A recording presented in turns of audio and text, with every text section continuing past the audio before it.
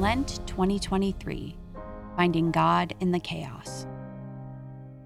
March 30th, by Ed Sloane. Read by AJ Rowe. Naming is an act that is both sacred and powerful. Parents often give deep thought to a child's name. Our name might connect us to an ancestor, role model, or saint. Its meaning might express a personal quality or value our parents hope to instill in us. Naming emotional states and conditions can also help us sort through and process experiences, events, and relationships in our lives, which can enable us to take control of or move past difficult circumstances. An act of naming is at the center of today's first reading. God gives Abram the new name Abraham. This name change is a sign that marks God's covenant with Abraham. A covenant is a special kind of relationship, different in kind from a contract. While both are marked by promises or commitments, contracts have a utilitarian quality. In a covenant, the parties are transformed. However, covenants do not so much make us into new persons.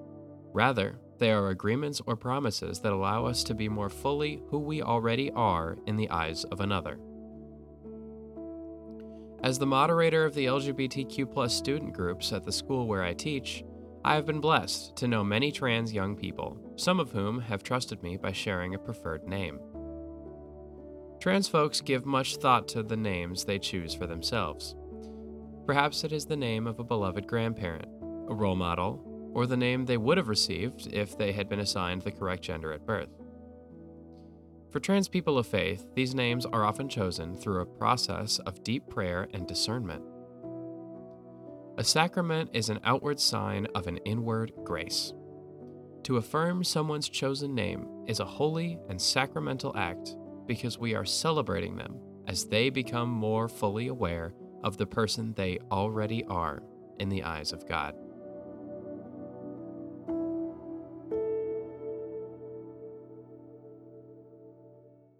Are you looking for some additional resources to strengthen your faith and reignite your relationship with Jesus this Lent? Join our friends at Hallow, the #1 Catholic app in the world, in their Lenten prayer challenge, Pray 40, led by Mark Wahlberg, Father Mike Schmitz, Jonathan Rumi, and more.